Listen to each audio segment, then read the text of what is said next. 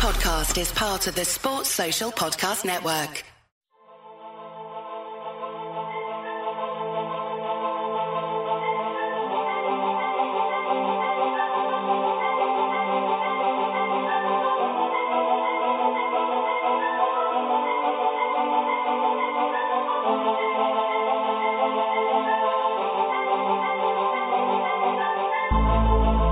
Hello and welcome back to the Rock Chalk Talk podcast. I'm your host, Andy Mitz. I'm joined tonight, as usual, by my co-host Steve Fetch, and we also have Kyle Davis joining us again tonight. How are you guys doing tonight? Hey, good. How you doing? Pretty good. Hope we have enough to talk about. Oh my gosh, I don't know. I mean, it's not like we had anything major happen. Oh wait, except for obviously the big news is Kansas making it to the Final Four over Duke. Probably the most delicious part of that is ending the career of Grayson Allen, the guy that's from Duke that everybody loves to hate. So, lots and lots to talk about there. But and we had tons of questions come in this time, which is a little bit unusual for us. But the occasion definitely warrants it. So we will make sure to get to all of those. But let's go ahead and get started really, really quick. What was your guys' reaction for like the last 5 minutes of that game? And I guess a little bit before the overtime as well. So the last minute of regulation and then all of overtime. How tense, how ridiculous was it where you guys were all watching? I was just watching it in my apartment alone because I turned into a bit of an insane person. You too? Especially during like big games, during like regular season games. I mean, whatever, but so I was yelling quite a bit, and I'm really surprised that my voice is okay even now. But the one thing I guess I do remember is I had kind of accepted them losing when they were down 3. Duke had the ball obviously on that last shot before Spieth 3 to tie it, and when they got the ball down low to Wendell Carter posting up. He had a really good couple of minutes there, and so I just kind of was like, well, that's the end of this one. They did it again, and then he missed and came down and Spieth hit the 3, and it didn't even really like register to me that they tied the game, and then it didn't even really register to me that Grayson Allen missed that shot just because I totally expected him to make it and Duke to go to the Final Four. So. It was kind of like no emotion, and then it just started all over in overtime. And one thing I guess with these big games when they go into overtime is they got to make these overtime shorter because it's like, to go through 5 more minutes. I mean, I don't care about the players, but to go through 5 more minutes of that as a fan is just, ridiculous to ramp up. And oh my God, I got to do this for 10 more possessions or however many it ends up being, and. That's just rough to go through. So, obviously happy that they won and it was, there was a lot of good yelling after the game, but yeah, during the game, it was kind of a mixture of bad yelling and, just kind of disbelief. Yeah. What about you, Kyle? Yeah, I don't think you can get much more of a roller coaster in those last 5 minutes. Everyone, obviously Spieth 3 was going to go down as one of the biggest shots in Kansas history. It's going to be played, in the pregame video every game next year. But I more remember 2 things happened right before that. One was the possession where he had 2 wide open looks. Silvio grabbed an offensive rebound, kept kicking it out. You felt like if Kansas was going to tie the game, it was going to happen that point, kept getting chances, kept missing great looks. At that point you're kind of flustered, thinking that maybe that's it. And then I just remember how, since you talked about overtime being long, could that review on the out of bounds with Silvio have taken any longer for the rest? I'm just sitting there on the edge of my seat, and we've seen every single angle 17 times. It seemed like 4 or 5 minutes had passed before they could make a decision, and by the end of it, I'm just like, it looks like it's Kansas ball. I hope it's Kansas ball, but, let's just get this thing going because I don't think I can just sit here and look at the refs staring at a monitor for any longer. Yeah, I think that was really, really crazy to see that. I mean, they had shown it clearly in freeze framed where it was on the Duke guy's finger before it went out of bounds. And I mean, like the TV guys had already come up with this is the way that they're going to call it, to the point where it was taking so long they started second guessing it. They're like, well, I don't know if it's conclusive enough. It's like, no, you just freeze framed on it. Like, we all see it there. They just need to hurry up and make the call. That's I think my only complaint about the entire game. And I mean, I know I was complaining during the game about the refs and everything like that, but I think that's a little normal just when you have a big game like that. But the fact that the game just completely ground to a halt while they spent that long trying to get that one possession figured out. Now, obviously, it was an extremely important possession, especially when you consider, I believe that was the one where, wasn't that the inbound there, and then they took a quick shot and Devontae got a big rebound, or am I mixing games together? That was the one where I believe, so they gave it back to Kansas with 6 seconds on the shot clock, and then we rushed to get a three and missed it, I believe, because I remember texting a buddy saying, well, at least we ran 6 more seconds off the clock. I think that was the one that Svi rifled it off the backboard, right? So it went basically from 56 seconds left to 50, and then it was Duke went down that possession, Kansas got a stop, and then Svi hit the three on the next possession after that. I think I'm mixing it up with the one in the Clemson game. I think it was the Clemson game where, again, end of the shot clock, they threw it over to Svi, and he kicked out a big three that missed, and then Devontae goes up for the rebound over everyone. So you're right, yeah. Yeah, I think that's the one I was mixing up with. But regardless, in terms of at my house, I have my wife and then my kids that were all watching it with me, and we saw Svi take those 2 shots where he just completely missed, and so Duke comes down and gets that and misses that basket, and then they kick it down to Svi, and Devontae kind of getting tripped and really hit a lot on that play, but they didn't call the foul.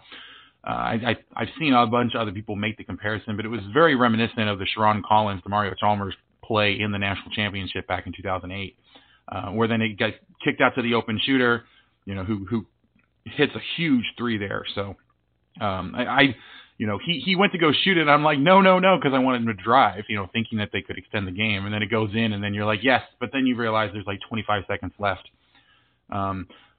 We were all going crazy when he hit it, and then quickly, hushing because Duke got the ball back with so much time left, and then going ballistic when the ball, went probably 3/4 of the way down and popped back out when Grayson went ahead and took that shot. So it was just absolutely ridiculous, the reaction we had there. And then, of course, Malik Newman just completely took over in overtime, and it was just a bunch of celebration. We actually had just gotten a new cat, and unfortunately, we probably should have waited until after the tournament because we were all going crazy. It was so loud in the house. The poor cat was hiding under the couch and just, didn't want to come out at all during any of that because everybody was screaming at the top of their lungs. So absolute insanity there. So, all right. So before we get into breaking down the Duke game, because I know that's what everyone wants to talk about, let's jump back to the Clemson game really quick. Kansas, obviously that was their first matchup in what I've dubbed the ACC Invitational +1 region of the NCAA tournament. So was there any kind of takeaways from there that you thought either informed what happened against Duke, or you think is something that we can kind of use as a takeaway for the Final Four coming up? I don't know about that. I guess I will say I was encouraged by the fact that, when they were actually trying to play and not just taking air out of the ball, they absolutely killed them, which was really impressive to see. In some ways, Clemson is somewhat similar to Villanova, although more so kind of in personnel versus the way they actually play. So there's probably not a ton to take away from that. It was just kind of nice to see them come out and really dominate a team that is probably better than a lot of people gave them credit for. So definitely something that probably gave them confidence heading into Sunday's game. Yeah, and I think one of the big things was just to be able to see Udoka a little more confident.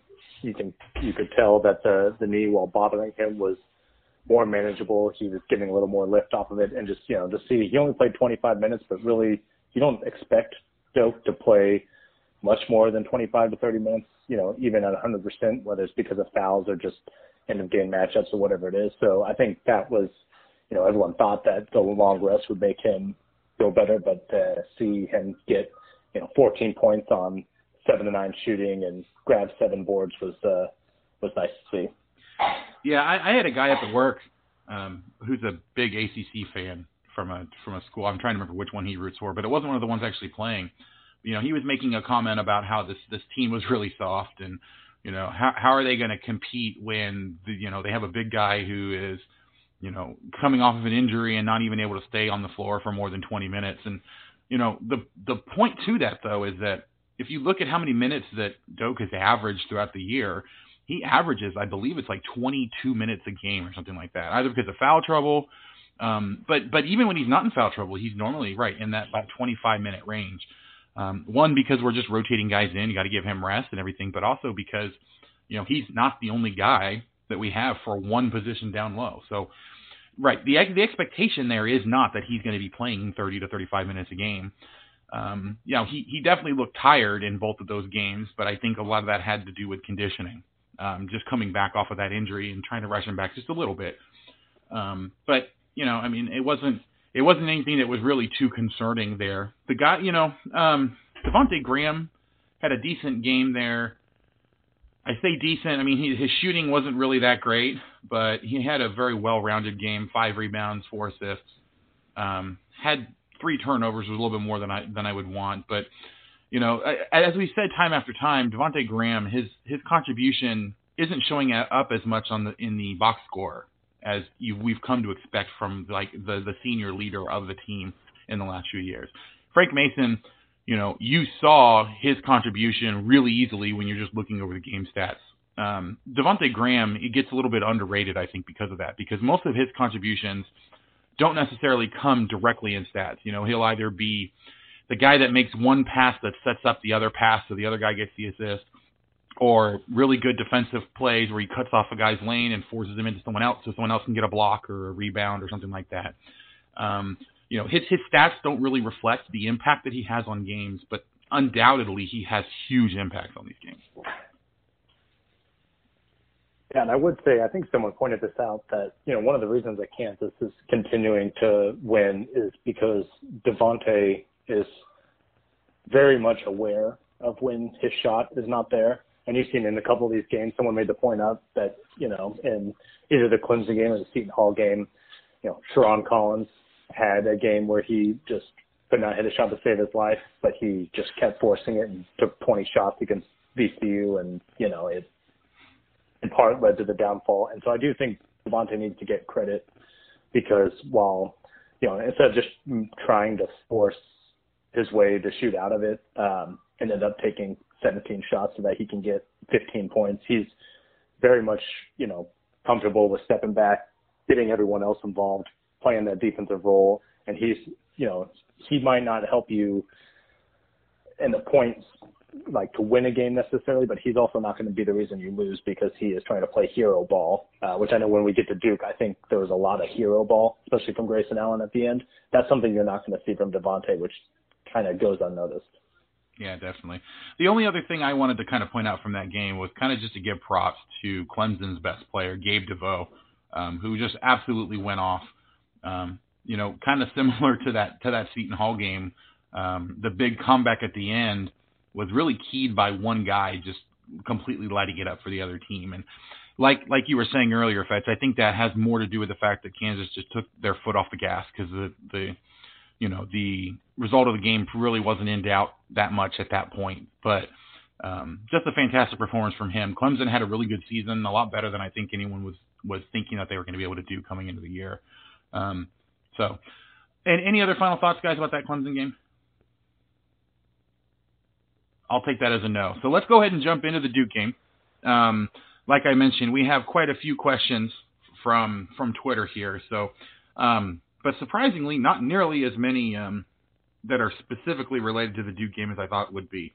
So let's go ahead and jump into the one that deals specifically with this game, and I think gives us a good starting point. It came from Nick Rushton at NickRush11, saying, how in the world did we out-rebound the best rebounding team in the country by 15 rebounds while we are supposedly one of the worst rebounding teams in the country? I'm going to go ahead and throw that to you guys right off the bat.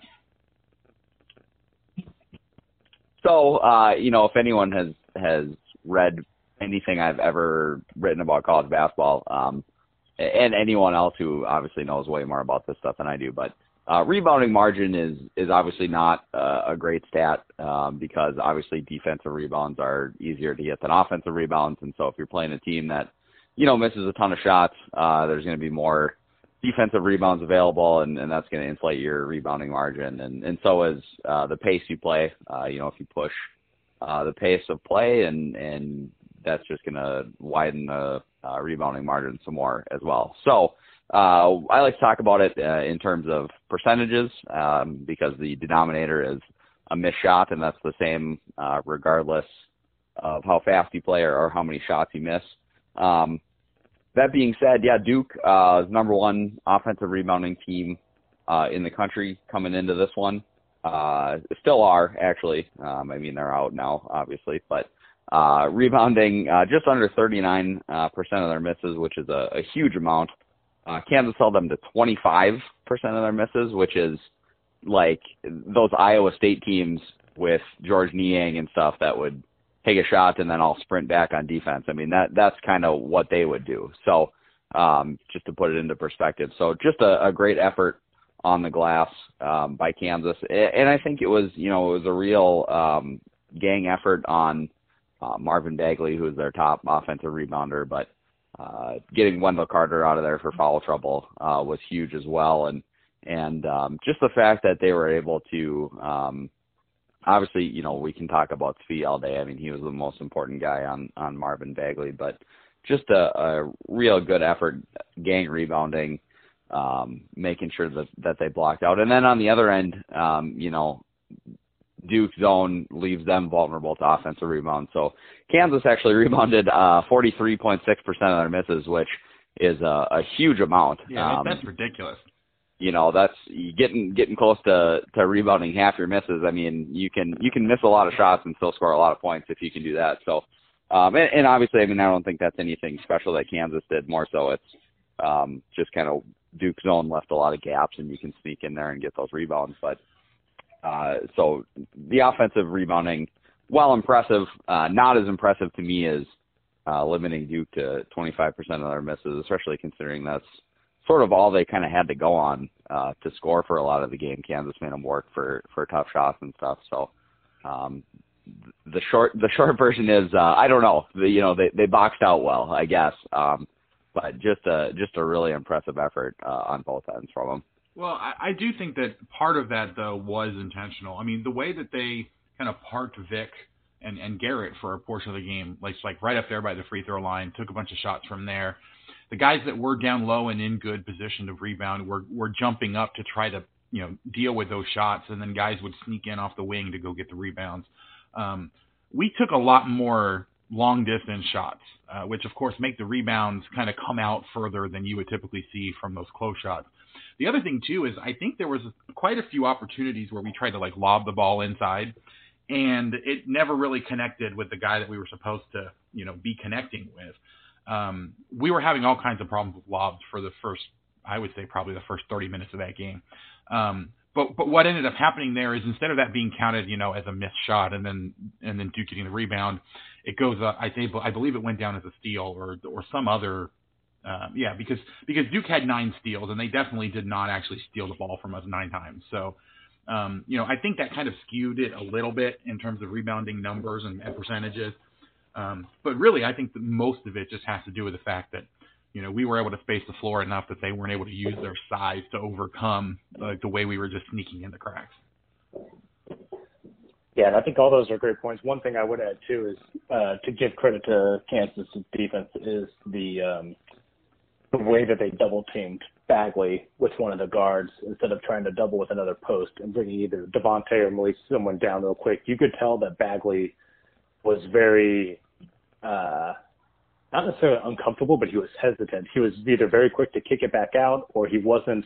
He just seems like it got him flustered, especially early, and so that naturally would lead to more the long-range jump shots that they did kind of rely on the three. Duke took 29 threes and only hit 7, so there's a lot of big rebounds there. But I think the way, and I think we'll talk about this later, because I think this was one of Bill Self's best game plans and in-game coaching games that he's had. But I thought the way that he used the double team on Bagley just worked to perfection. Yeah, definitely. So yeah, let's pivot there into kind of talking about Bill Self and his coaching moves in this game. I think there was a lot of neat stories, I think, to come out of this from I forget who it was. I've read so many of them. Bill Self reminding Silvio De Sousa, in overtime to not let Duvall go to his right. Right after he kind of beat him there, and then going back to it and getting that turnover there. So, kind of stories like that, or just the overall game plan that they had to be doubling in all those instances to really use the 4-guard lineup to their advantage against the bigger, longer, taller Duke team. What were your overall impressions? Was it really that Bill Self outcoached Krzyzewski, or was it just that he happened to put them in good positions and then the guys were able to make plays for him? I think it's always tough to tell whether someone outcoaches someone else just because you don't really know exactly what they're telling them to do and stuff. You don't know what's coaching and what's execution. But I think one of the missteps that Krzyzewski made was going to that 1-3-1 zone every so often. They didn't play it a lot this year, at least in the games that I watched. And, Kansas sees it twice a year with Baylor. And I don't know if Krzyzewski was thinking they were going to go to a zone that maybe Kansas was unfamiliar with or something, and not really realizing that they see it so often with Baylor or what. But I thought that was a misstep. And then I think kind of the main adjustment to me that Self did that works really well was early in the game they were putting a guy in that high post area a lot, and just Vic wasn't really making great decisions with the ball, and they weren't really getting a ton of good looks, and they had to take a lot of kind of deep threes and stuff. Unfortunately, a couple of them went in, but about midway to 2/3 of the way through the first half, they changed to kind of vacating the middle of that area and kind of getting the ball in the wing a little bit more and having a baseline runner. And that led to a couple of wide open Malik Newman threes in the corner, led to a couple of Vic threes, and really kind of opened up the middle of that zone as well. And I think probably helped on the offensive glass as well. So that was a couple of the ones that I noticed as far as overall adjustments. And then, you can see a ton of like set plays that they ran if you go online and just kind of look for recaps of the game. Two of my favorites were the one where they got called for an offensive foul on this one in the first half, where it was Vic stepping up and setting a screen for the lob over to De Sousa, which was not a foul, but those refs were not great. And then in the second half, they actually did run it where I think Vic set the screen for Azubuike, if I remember correctly, but they finally got the lob to work. And then there was the one where I can't even remember what it was called, to be honest with you, but it was the really nice screen where it got De Sousa open for a layup. And again, you probably just have to Google it. Probably would take me 30 minutes to describe it. But yeah, Bill Self did a really good job of drawing stuff up like that, and that one adjustment that they made to get the baseline runner rather than a guy in the high post, I think really opened things up and got them a ton of really good looks. Yeah, and I will say the baseline really stuck out to me, but on defense too, I know Mark Titus of The Ringer pointed this out, because his whole point was that everyone called this a chess match from Self and Coach K, but that Self was the one who was basically dictating what would happen, because he went triangle in 2 once Wendell Carter got into foul trouble, came out, and then depending on which big man Coach K put in there, he would either go triangle in 2, or if Bolden came in, he'd go back to man-to-man, and he just kept constantly shifting the defense. And it seemed like, at least what Titus was pointing out, was that Coach K, it just felt like, was constantly reacting to what Self was doing, either the defense that Self was setting based on the personnel, or on the Kansas offensive end, just either working the baseline or getting those corners. To his point, and which I do think from the defensive side of the ball was interesting, that it just seemed like Self knew which defense to call and which was the right defense based on on Duke's man-to-man. And I do think it helped that Wendell Carter got into foul trouble, because that's probably a different game if he plays, 35 minutes instead of 22. But that was an interesting point that he brought up. Yeah, and I think really what that game showed is just how important it was for Kansas to be able to play in the Big 12 this year. Because if you look at all the different defensive looks that they've gotten, all the different types of offenses they've had to play to kind of overcome that, Bill Self got a lot of practice putting this team in a bunch of different situations and having a lineup that was flexible enough that could be playing in a lot of those different situations. Really, I think what this game ended up coming down to was just the fact that Krzyzewski didn't have nearly as many weapons to be able to employ as many different looks or to be able to cater to what Bill Self was able to put out there. Having the faster lineup for Kansas, it was hard for him to go man-to-man because, they were beating him off the dribble when they tried. I thought I saw like 2 possessions where they tried to go man-to-man because it just wasn't working, the zone. That obviously didn't work for him, so he had to go to that 1-3-1. So a combination of Krzyzewski just not having as many options because of the defensive limitations of the team, and Kansas having so many opportunities to see so many different defenses in a very strong Big 12, and defenses that were executed well. It's not like, the Big 12 had a bunch of really good offenses and not that great defenses. We had some really good defensive teams in the Big 12 this year. And so it gave them lots of practice doing a lot of different things with a bunch of different lineups, and having the flexibility to run zone, to run man-to-man, to be able to kind of jump around and do whatever they needed to do. So I think that this game was more about, honestly, I think the game was less about coaching in and of itself and more about Kansas really having a lot more options to go to than people gave them credit for going into the year. Yeah, and I think still one of the big takeaways for me was Silvio's play. I do think that helps a lot, because I don't know if Duke is not the type of team in the front line that Mitch lines up well for. And I know that people were asking, if Mitch is going to play more in the Final Four, that sort of thing. Duke's just not a good matchup for him, and so Silvio, he still looked like a 3-month freshman at times, getting a little excited, throwing the ball into the stands. But I don't think you could ask for much better than 10 rebounds and 26 solid minutes of diving on the floor and playing good defense. And that just gives them, that other, the guards are going to do what they do, and they're going to, run and be fast and quick. But having Silvio there, I thought was a huge difference in the game, where maybe if Mitch is playing those 26 minutes just because of his frame, there might be a different outcome. Yeah, and Silvio made a huge difference. That was the biggest problem that we had going through the year, and why a lot of people thought we were going to have problems even, getting number 14 was the drop off that we had just from the physicality and the athleticism from Doak to Mitch was a huge issue for us, especially going up against bigger teams. De Souza, he had that athleticism, but he just didn't really know his role and was able to fill out that role and, run in the right plays and things like that. That's really clicked for him in the last few weeks, and that's made all the difference, because De Souza can do some things that even Doak can't do. De Souza is, he's big, and he can make a lot of those, strength plays, but he's also, I think, a lot more agile and can get around guys and can do a lot more. Can get in there for rebounds that Doak can't necessarily get to as quickly. So it just gives us another layer, another element that we can use to really get in there and really, find ways to exploit a lot of these weaknesses from the other teams that we just couldn't have done if we didn't have De Souza coming on the way that he did. So, all right.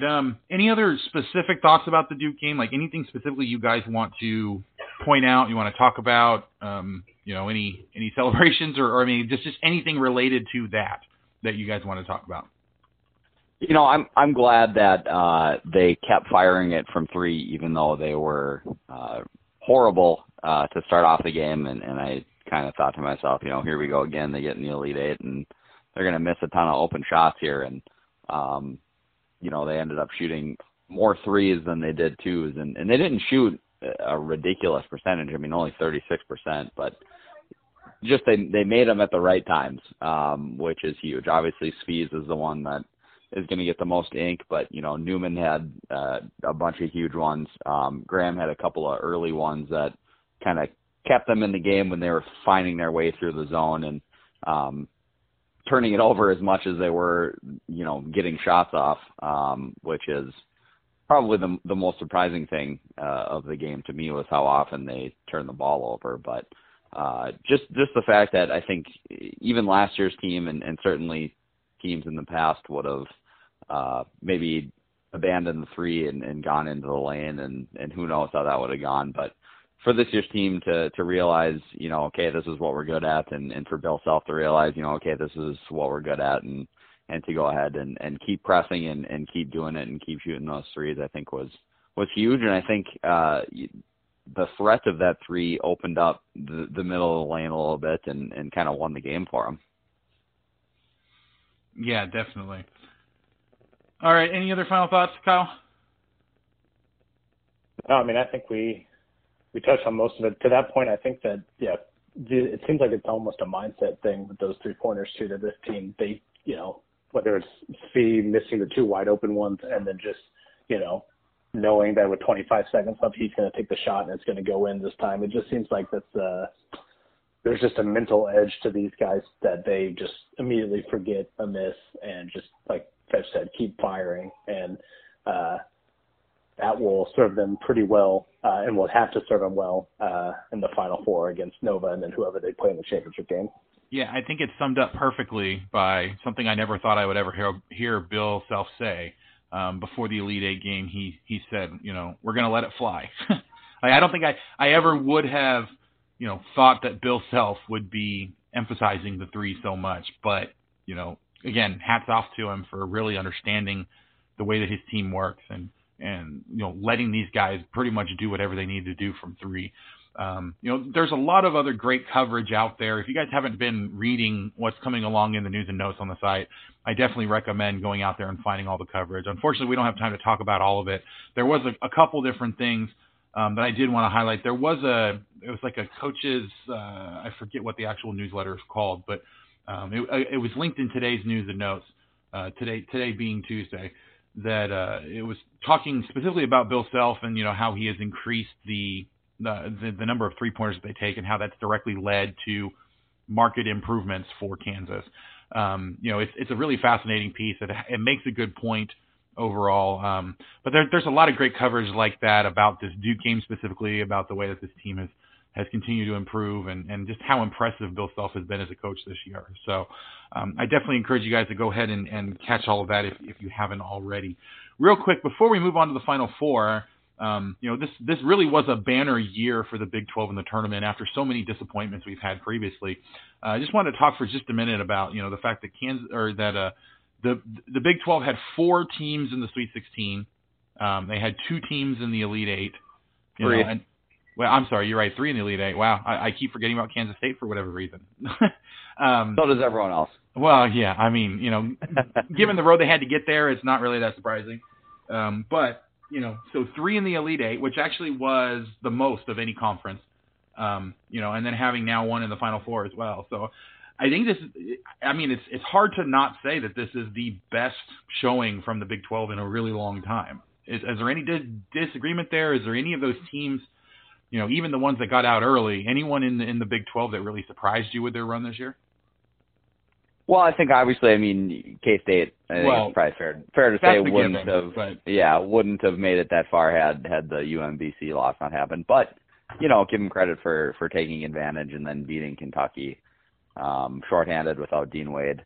I think the other one, maybe that didn't, surprise me a lot, but West Virginia coming up with a run to the Sweet 16 there, and even though Villanova ended up winning by, I think, double digits, West Virginia kind of had them on the ropes there for a while, and maybe if they would have had a reffing crew that would have let them get away with a couple of their grabs that they like to do, I mean, you never know, they might have made the Elite Eight and had an all Big 12 matchup in the Elite Eight. But I was really impressed with the way they played and the way they kind of kept battling back against Villanova, and ultimately they fell short, but I still thought that they played pretty well. And then I guess if we want to super rewind, I mean, I thought Oklahoma, even though they didn't win, To me, they validated themselves that they should have been in the field with the way that they played against Rhode Island. Although, to be fair, I don't really look at how a team plays as far as whether or not they should have been in. I don't know that coming out and getting blasted in their first round would have meant anything to me. But just as a conference supporter and someone who wants the Big 12 to get all those units so that we can raise enough money to fire a certain coach of another sport, I thought that I'd rather fire the AD first, but well, that's fair. Yeah, the AD I think is a little bit more important there. I feel like we're probably not going to get credentialed to anywhere if anyone listens to the podcast, but yeah, we've tried that before. Unfortunately, I don't think we're going to get credentialed anyway. Although it's kind of funny because, speaking a little shop talk for a minute, the KU athletics do not actually, like, the only requirement they have for you to get credentialed to any of their sports is that your site is endorsed by the National Basketball Writers Association. Meaning, if I wanted to send a photographer to the softball game, we have to, as a site, be credentialed by the National Basketball Writers Association, which is really, really strange, but also tells you just how much basketball runs the show at Kansas. So, yeah, so it's actually kind of funny that the school puts it completely out of their hands, to be completely honest, which is a really, really weird thing to think about. But anyway, yeah, I'm not really too concerned. If we never actually get credentialed, it won't be the end of the world. While I'd like to be able to get someone up there up close and personal, I mean, if it doesn't happen, it doesn't happen. Now, back to what's kind of been going on in the tournament, though. Like the only team that I was really disappointed with from the Big 12 would have been honestly TCU, and in some ways I don't even know it was necessarily their fault. A team in Syracuse that is just a nightmare matchup for a lot of people because of the style that they play is just so out there. It's kind of hard to prepare for them on such short notice. And, I don't think a team like Syracuse should have been in the tournament to begin with. Even though they made a run to the Sweet 16, they did not deserve to be into this tournament. We've seen this from them multiple times, and I think that they benefit from the fact that zone they play is just so hard to prepare for on such short notice. That they get into the tournament when they don't really deserve it, but then have a good showing, and a lot of people try to say, oh, well, that means that, they really were supposed to be here, which I think is a load of crap. So anyone, Kyle, since we've kind of been talking over you this entire time, was there anyone from the Big 12 that you were either really impressed with or that was disappointing to you? Well, I think after, I don't think anyone was necessarily surprised that Texas Tech was in the Elite Eight, but I think after it came out after the fact that Keenan Evans was playing with a fractured toe or whatever the diagnosis was, that team gutted out some pretty big wins, and he played pretty well, Villanova game notwithstanding, but I think that was impressive. And then kind of going back to the point about how the Big 12 regular season just kind of prepared everyone, even if you look at the first round losses, TCU was disappointing, but it was a 5-point loss where they shot 3 for 17 from 3, and they're a much better 3-point shooting team than that. Both Texas and Oklahoma lost in overtime, so you never had a point in this tournament where you just thought, man, this Big 12 team is just completely getting manhandled. And I think that the top to bottom strength of the league and playing 18-game round robin it proved to prepare them well, because no one looked overmatched. Even Oklahoma did not look overmatched at all against Rhode Island, and all of them were really close, competitive games that came down to the wire. Yeah, no one really got embarrassed in this tournament. The guys that lost early, Texas and then Oklahoma and TCU, were all in very competitive games that easily could have changed on one or two factors. I mean, I guess you could say that Kansas State kind of got embarrassed a little bit against Loyola, losing by 16, but they were down Dean Wade, their best player by far. They had just come off of really emotional and hard-fought win against a decent Kentucky team. So, I mean, I can't really fault them. I wouldn't say that that's embarrassing. It just wasn't the way you really wanted it to end for them. So, and West Virginia, like Fetch said, losing by double digits, but they were in that game until late. Foul shots really got the margin kind of out of control there. But that game really came down to the wire too. So it was a really, really good showing by the Big 12. And the scary thing is that, depending on who actually decides to leave, we could have better teams next year for most of these squads. Like, this could be a very stacked Big 12 conference again next year. We'll get into more of that probably in the next few weeks here, but there's definitely bright days ahead for the Big 12. So, okay, so now obviously we come to the main topic for tonight, which is Kansas is back in the Final Four. Finally, their third consecutive trip to the Elite Eight, they finally made it back to the Final Four for one of them. So, before we get into the questions about Villanova, just kind of any thoughts about the Final Four in general. I've seen a lot of people kind of talking about the fact, oh, well, this one's back in San Antonio. Is it, destiny that we're going through Omaha and back to San Antonio again? What's your, I guess, the one storyline either you think is ridiculous or that you really want to talk about going into this Final Four weekend?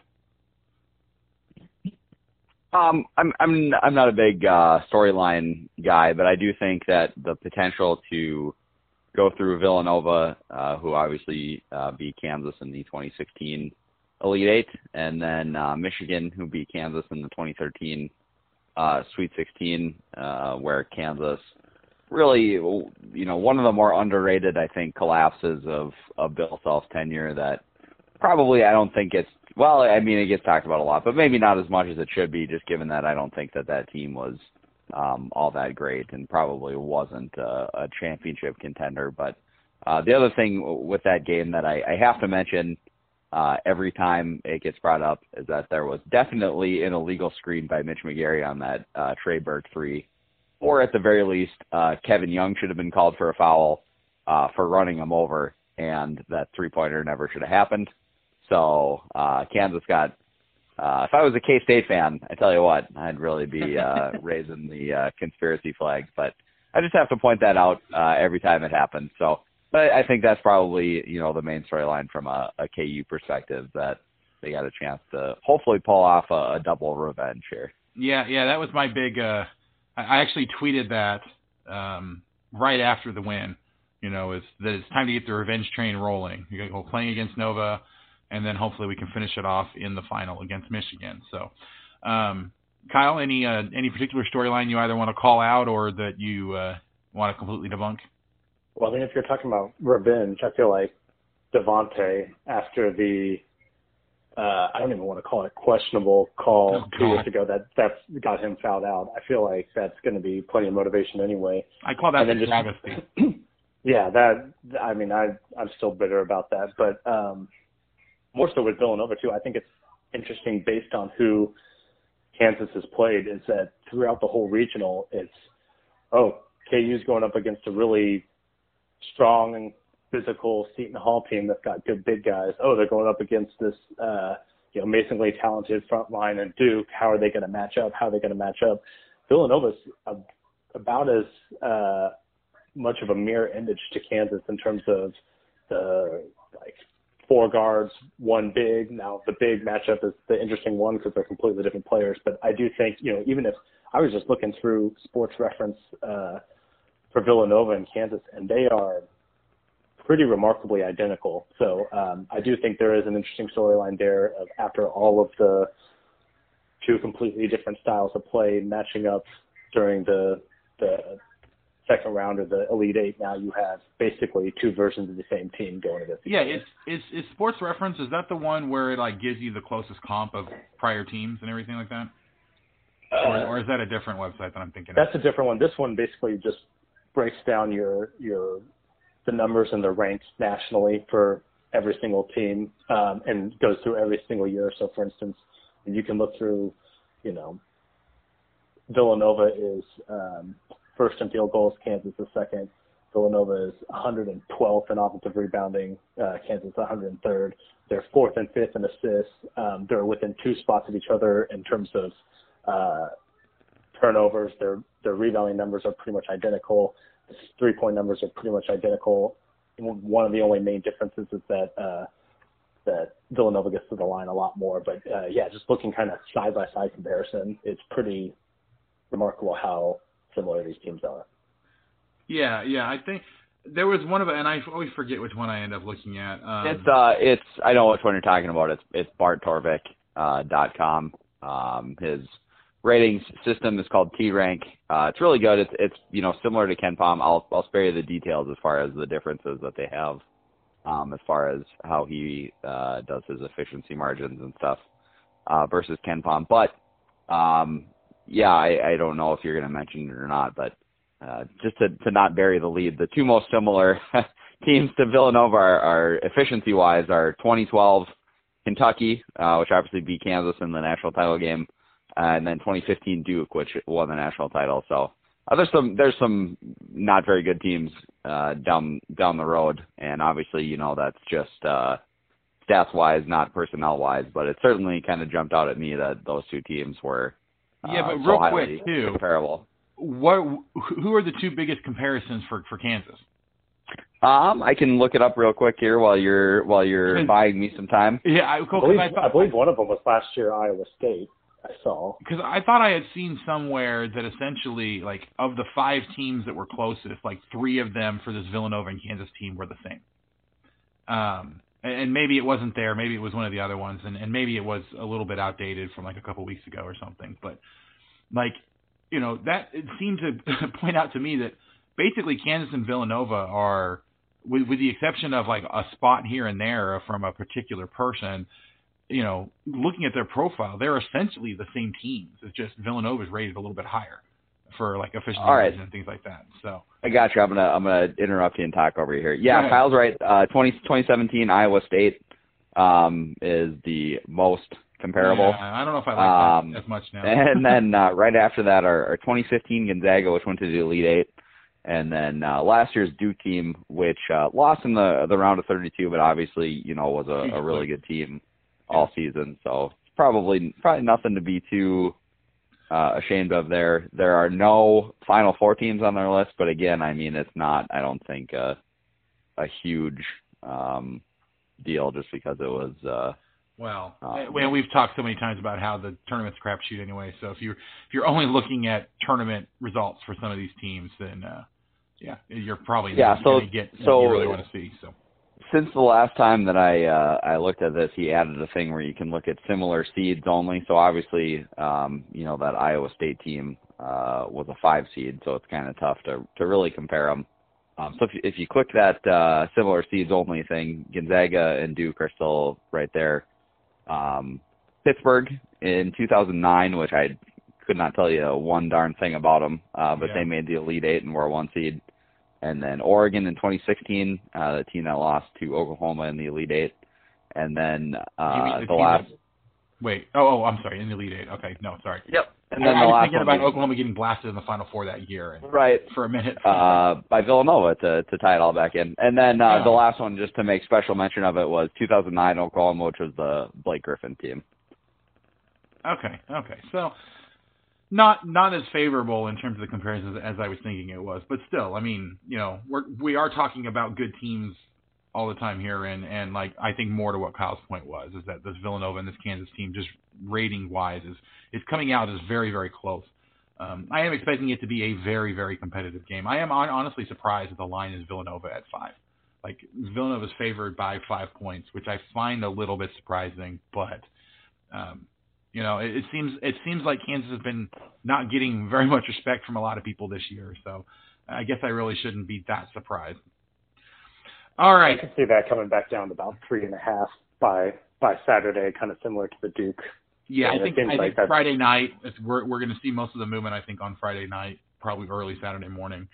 I agree, too. I mean, I think it's going to be a pretty close game, and I think, I'm sure we can tie some of these Twitter questions into there, too. But, one thing I think, just from watching a couple of Villanova games this year and watching replays of their games from between Sunday and now is I think Kansas has the athleticism edge pretty much across the board. And now obviously that's not everything. I mean, Kansas has had the athleticism edge before and lost, but I think some of the stuff that Villanova likes to do offensively, they're not going to be able to get away with as much against Kansas. And I think Kansas is going to have maybe a little bit easier of a time scoring against them than a couple other teams did, or even, a couple of Kansas opponents are going to have a little bit easier time scoring against Villanova than those opponents. So that's, I think, one thing maybe to watch for on Saturday. Yeah, and I made the rounds listening to a bunch of different KU podcasts today and yesterday, and I think that's kind of the one thing that kind of jumped out is that Kansas and Villanova both have been beating their opponents the same way, so by exploiting the same sort of things. But those are things, that they themselves can't really be exploited too well on. So, we really are seeing strength for strength. It's really just going to come down to who is able to execute the best going up against strengths of the other team. So let's go ahead and kind of tie this in to one of the questions there, because obviously we've already talked about the last time these two teams met with Devontae Graham fouling out and losing, Kansas losing in the Elite Eight. But Andrew at Bernard Hawk, asked, what's the difference between Villanova from 2 years ago to now, and then the same thing for Kansas? So, I guess really what I'm looking for here is, what is different about this game when we compare it to the game that we had 2 years ago that honestly I think was probably one of the best games of that tournament against two really, really closely matched teams?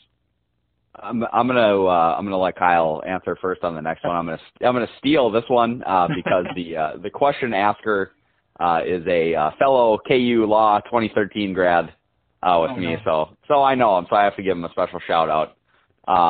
So the first thing that obviously jumps out from KU side is the team is quite a bit different. They don't have Perry Ellis there, who really improved on both sides of the floor. I think people don't really realize how good he was defensively. For Villanova, I think the teams are a little bit more similar than I've seen people giving them credit for. They still have that 4-out, 1-in look. Their big man in 2016 was Daniel Ochefu. He was not a shooter like Omari Spellman is. He was more of an inside guy. So that look is a little bit different. But the personnel is relatively similar in terms of the things that they like to do.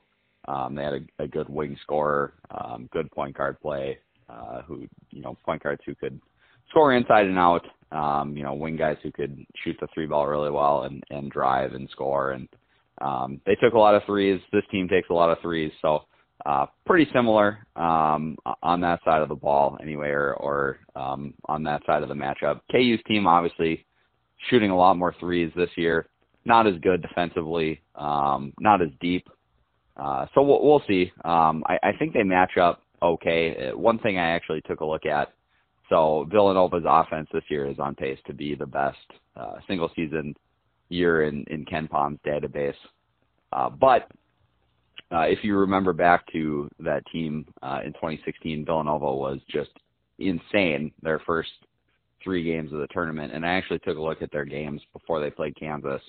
I took out the first round because I don't really know that you could glean a lot from a 116 matchup or a 215 matchup, but right. They scored 1.4 points per possession in those 2 games before Kansas and shot 62% from 2 and 59% from 3, and in that Elite Eight game, they actually scored under a point per possession. So, almost half a point per possession worse in that Elite Eight game, and only shot 50% from 2 and 22% from 3. So you take a look at the Villanova team this year, they're only scoring, only in quotes, 1.16 points per possession, which is still really good, but obviously a far cry from the incendiary pace they were on in that 2016 season. So if Kansas can have a similar effect, and obviously, they're not going to get them down to, probably not even under a point per possession, but if they can just limit that offense a little bit, I think Kansas can score enough to where they can win. Bill Self has done a really good job at kind of frustrating those types of offenses before. He's done a good job frustrating Jay Wright offenses specifically. So hopefully he's got, one more trick up his sleeve for this one. Yeah, definitely. Go ahead, Kyle. Well, one thing I was going to say, Bet's just spot on about the three-point shooting. I was looking back to in Kansas, the 2015-16 year. We talked about Bill finally letting it fly. Kansas didn't even attempt 23s. So basically from the first game of the Big 12 tournament when they played K-State, they shot 7 of 20. And then since then, the rest of the Big 12 tournament and the NCAA tournament until that Villanova game, they attempted 16, 15, 16, 17, and 9 three-pointers. So it's just, a completely different offensive philosophy between that year and now. And one other thing I just want to point out about Villanova is that the Big East, while it was a very good league, it wasn't a great defensive league. And you can tell that when Villanova has been gotten, it's not necessarily that they're losing these 67, 66 grind fest. I mean, Butler scored 101 on them. Creighton scored 89. Providence scored 76. St. John scored 79. So this Villanova defense is susceptible to a good offensive showing. And I thought that maybe that was going to be like Butler, we remember, hit something like 17 threes in that game. But both, I think, like St. John's and Providence won their games hitting less than 10 threes. So, I mean, there's definitely other ways to get across and beat this Villanova defense. Yeah. The one thing that I will note that kind of jumps out to me here is that obviously both of these teams are better offensively this year and nowhere near as good as they were defensively. So, that last game ended. It was like a 65-57, I believe, was the actual final score there. I believe is what it was. I was just on it and I pulled away from it, but it was a fairly low scoring game, 64-59. 64-59, yeah. So it was a very, very low scoring game. I'm not expecting the same sort of game this time. Both of these teams can shoot from the outside. Both of them are really good at scoring. They're both in the top. Let's see. Villanova's the top rated, and then Kansas is number 5 in terms of offense. So we have 2 top 5 offensive teams. Whereas the last time that they matched up, Villanova again was a 3 or was number 3 in Ken Pom, and then Kansas I believe was rated 10. So they were both top 10 last time, but the defenses were a lot better too. So that was a very, very low scoring game. I'm not expecting the same sort of thing. The fact that we're going to have Devontae Graham out looking for revenge this time is going to be a lot different. Kansas looks a lot different too with the 4-guard lineup. They're a lot quicker than they were even with guys like Perry Ellis on that team. I think just the identities of these teams are going to be completely different. So while it's the same sort of big-time matchup with big-time implications, we really are looking at completely different teams. The other thing too that we've kind of talked about all over the place is that Bill Self is a lot better, and his teams have performed a lot better in the first game of a weekend as opposed to the second game. And something obviously that's different here is meeting in the Final Four instead of the Elite Eight. We're going to have a lot more time for these teams to really put together a good game plan, to really come up with what it is that they need to do to take advantage of the other team. I have to give Bill Self the edge there over Jay Wright, even though they're both phenomenal coaches. Just what we've seen from Bill Self and how much better he's been in that first game of the weekend. I think that's kind of a really big edge that a lot of people probably won't be talking about because it's really hard to quantify that specifically. And Villanova is far and away, I think, the best team this year, the way that it's rated. So, I think that those are really the main differences that we would see. But there's definitely a lot of good things to be looking forward to if you're a Kansas fan. So, all right, let's go ahead and jump into the next question here. We actually had basically three different people ask about this, but I'm going to go with the one that I think is the most fun to actually ask the real question. So, from Brian Bombardier.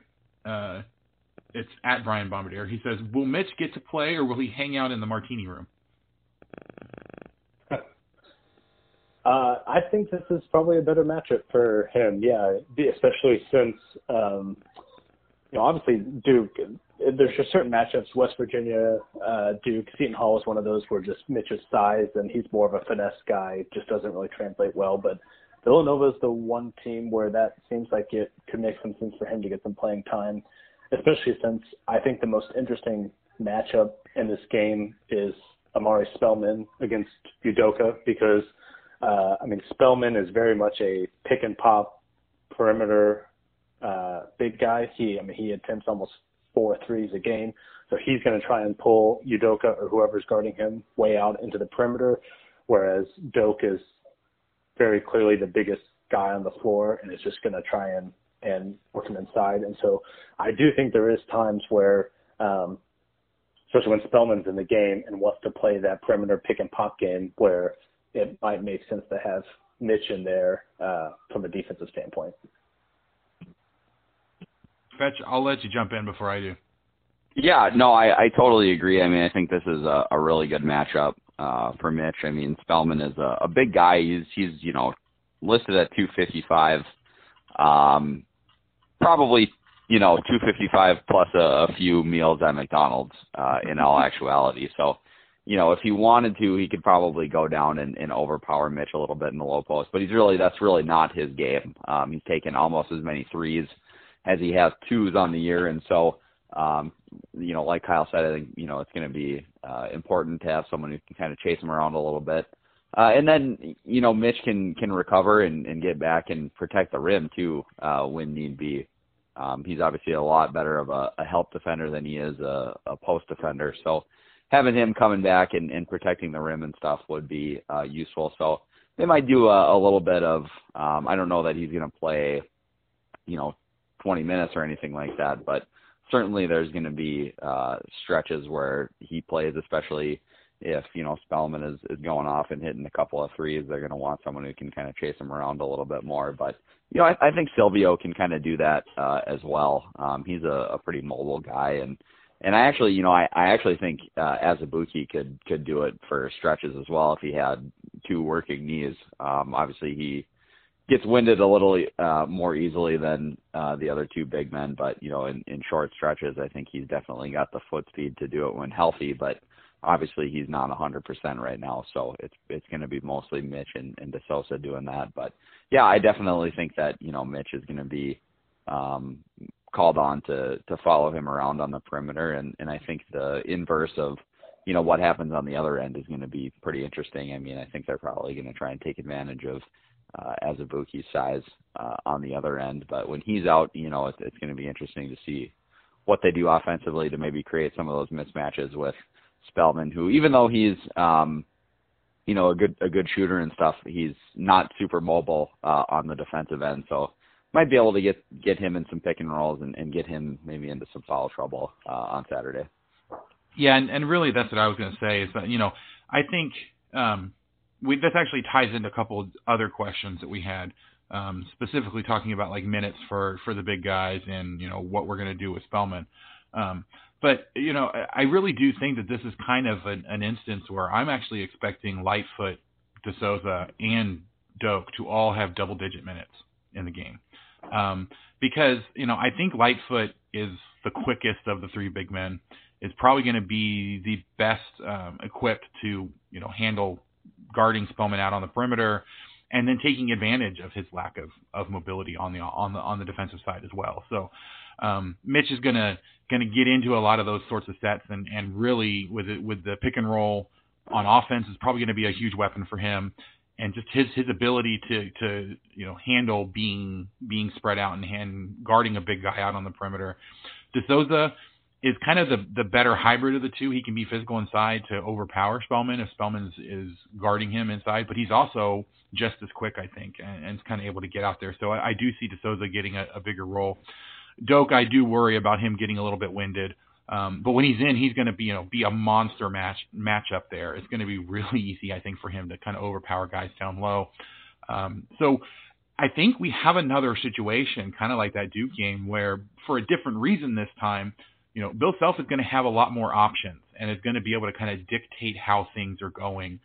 Villanova is going to have a lot of different looks that they're going to have to handle, especially from that one big man.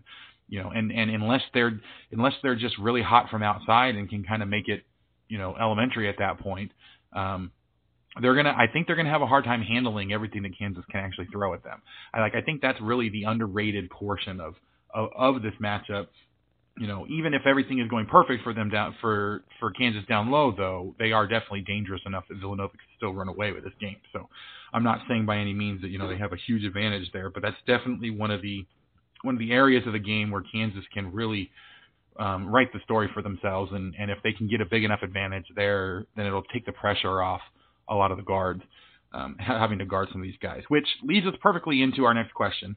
It's from Namir Baker, at Namir Baker. He says, who guards Brunson? Who guards Bridges? And then the last part of his question was if Spellman, Spellman being able to draw out Doak on the perimeter, is that canceled out by Doak being able to take Spellman inside? We've already addressed the last part of that question, I think, but I'll throw it over to you guys for the first two parts. Who guards Brunson, and who do you think guards Bridges?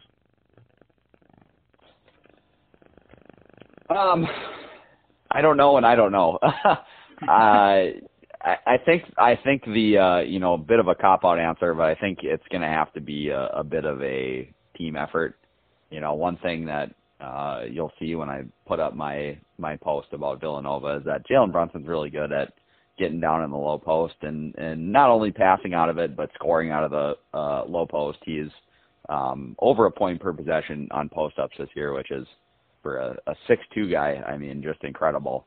So I don't think that you can have, just one guy guarding him. I do wonder if Svi is going to get a lot of time on him. Our newfound defensive stopper, Svi Mikhailuk, just because, he's 6'8", and again, even though he doesn't have like that great NBA wingspan, I mean, he's got a 6'7", 6'8" wingspan, which can definitely bother a 6'2" guard, not only when he's in the post, but when he's out on the perimeter and wants to take an off the dribble three or wants to look for a pass into the lane. Just having the extra wingspan would be a big help. But then obviously, you look at what you do with Bridges and then what you do with Dante DiVincenzo, who has been really good for them in the tournament.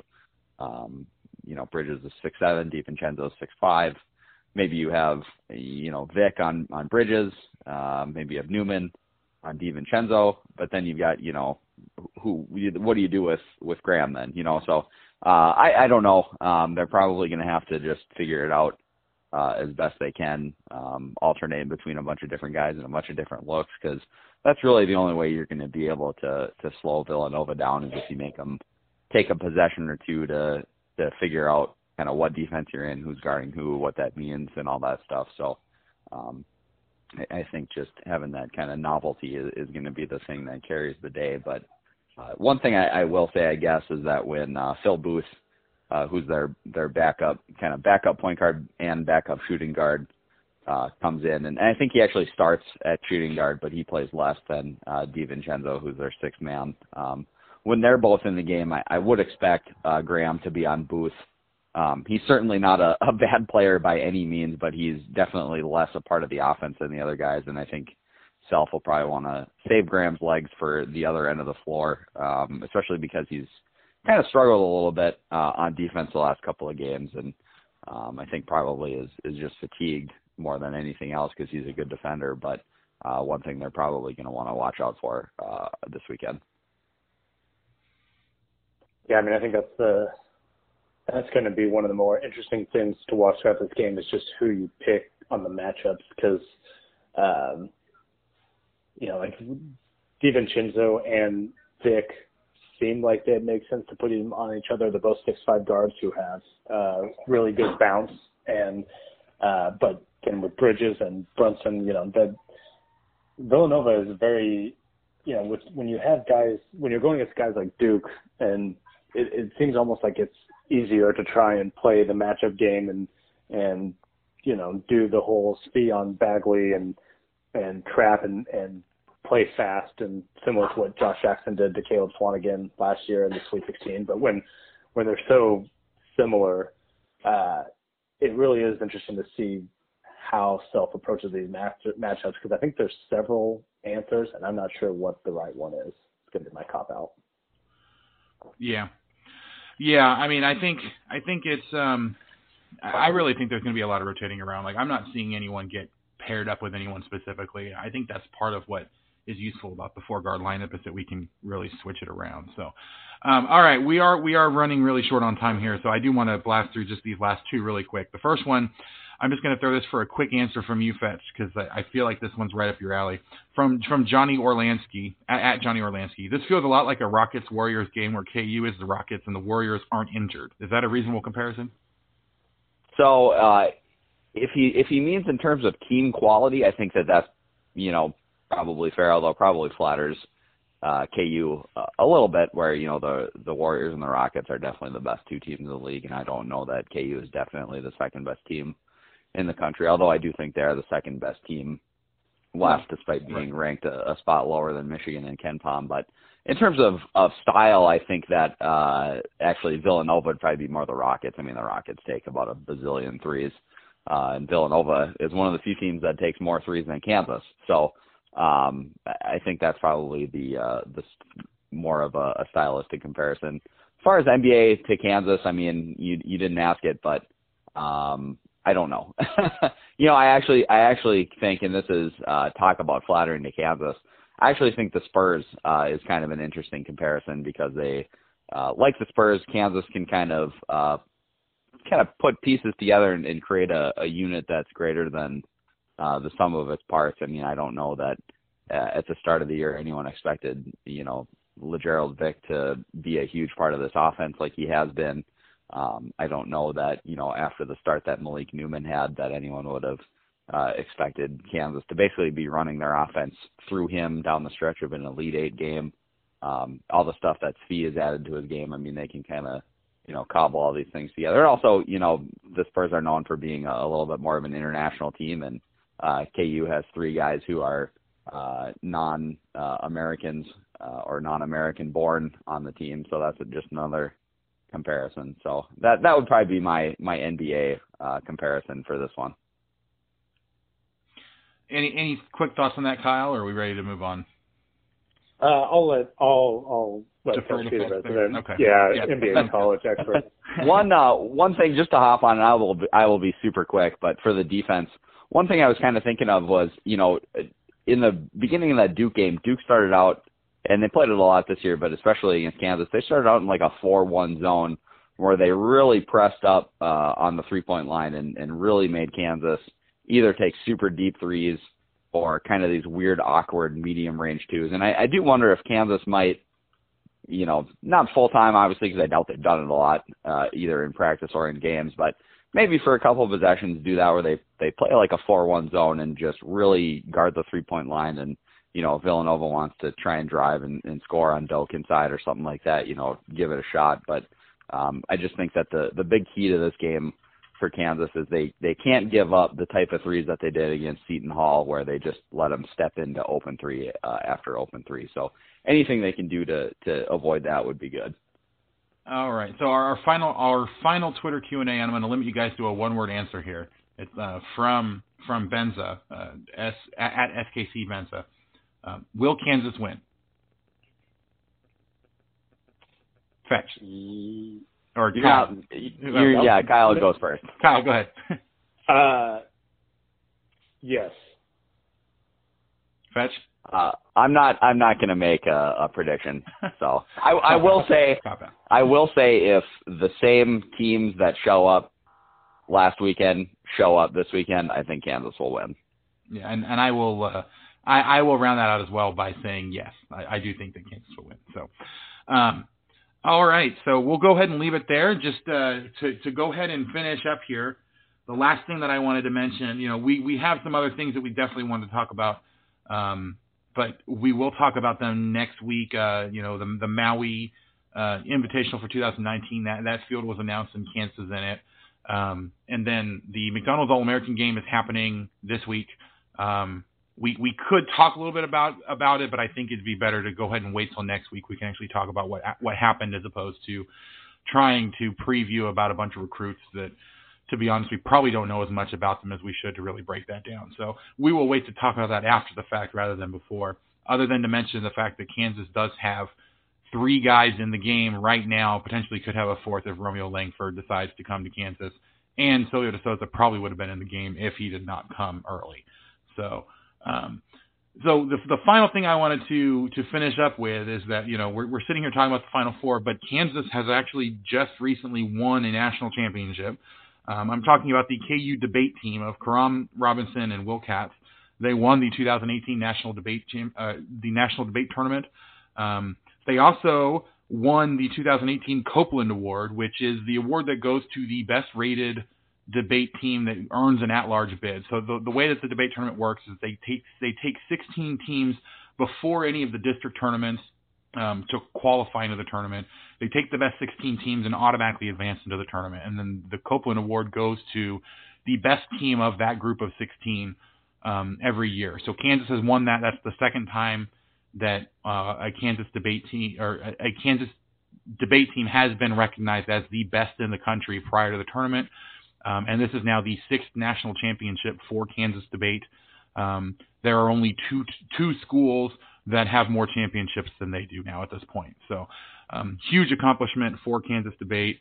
It's kind of funny because debate is like, if you look at like the Kansas Wikipedia page, or for those of you that have driven by the sign recently, the two things that get called out the most about Kansas are Kansas basketball and then Kansas debate. So it's a huge accomplishment, a wonderful debate program that they have down there. So any other final thoughts before you get out of here tonight, guys? One final thought that I don't know if you saw this when, referencing all the great content that's come out this week, but probably the biggest game on Saturday is happening before Kansas tips off, and that is, I don't know if you guys saw this, but apparently Clay Young, the team of Clay Young and Stan Cunliffe in Fortnite, it is confirmed that whenever they win, they're I'm not a Fortnite player, so I'm going to apologize if I completely screw this up. But basically, if they win as a team on the day of the game, then Kansas is undefeated. So I'm sure both Clay and Sam are listening to this. So guys, no pressure, but we got to get a win on Saturday. Yeah, the one thing I will note about that is that it doesn't work the other way. If they lose, we're not guaranteed to lose. So, a little bit of the pressure's off, but we really would like that guarantee going in. So, guys, go ahead and win that for us so that we don't have to sweat it out on Saturday. Yeah, I not only am I a Fortnite player, I have been playing for the entire hour we've been recording. And so if there's any, F-bombs you have to bleep out, that's from me dying. I am not very good. I have one win under my belt, so hopefully the pressure is not on me. I think it was on Friday, the day of the Clemson game, that I won. So hopefully, I don't have to win on Saturday again to keep it going, because we're in trouble if so. I'm not definitely not going pro in Fortnite. No, yeah, I think Sam and Clay will take care of that for us. So thank God. Thank goodness. Right. So maybe that means next week we have to have a Fortnite minute. There you go. Okay. All right. Well, we'll look forward to that then. All right, guys. All right. Well, then we will go ahead and leave it there. Obviously, Final Four is a huge accomplishment for this team. All of you guys out there listening, definitely live it up. This is a great time to be a Jayhawk. We will not have another episode prior to the national championship if we make it there, or when we make it there. So instead, we will be back next week wrapping up the season one way or another, whether we win a championship or whether we just fall a little bit short. Either way, it's been a great season. It's been great talking to you guys. We look forward to getting to talk to you guys again next week. Make sure you do find us on iTunes, subscribe, rate us, give us 5 stars, give us some good comments, get the word out there so that we can get more people into the podcast. There's a lot of great Kansas podcasts out there, but I do think that ours is one of the best. We're covering everything that's out there that you could ever potentially want to know. So definitely go ahead and get our name out there. You can contact us at Rock Chalk Talk on Twitter, or you can email us rctsbn@gmail.com. That's rockchalktalksbnation@gmail.com. You can contact any of us personally on Twitter, on the site, by email, any of that stuff. So we definitely want to hear from you guys. Get your questions in. If you have any ideas for the podcast, anything like that, we definitely want to try to improve this any way we can and get your guys' input on that. So thank everybody for their questions tonight, whether you got called out on the podcast or not. We did go ahead and pay attention to them, and anybody who sent a question in that we talked about is definitely linked in the show notes as well. So go ahead and check those out too. So, but with that, we will go ahead and catch you guys next time on the Rock Chalk Talk podcast.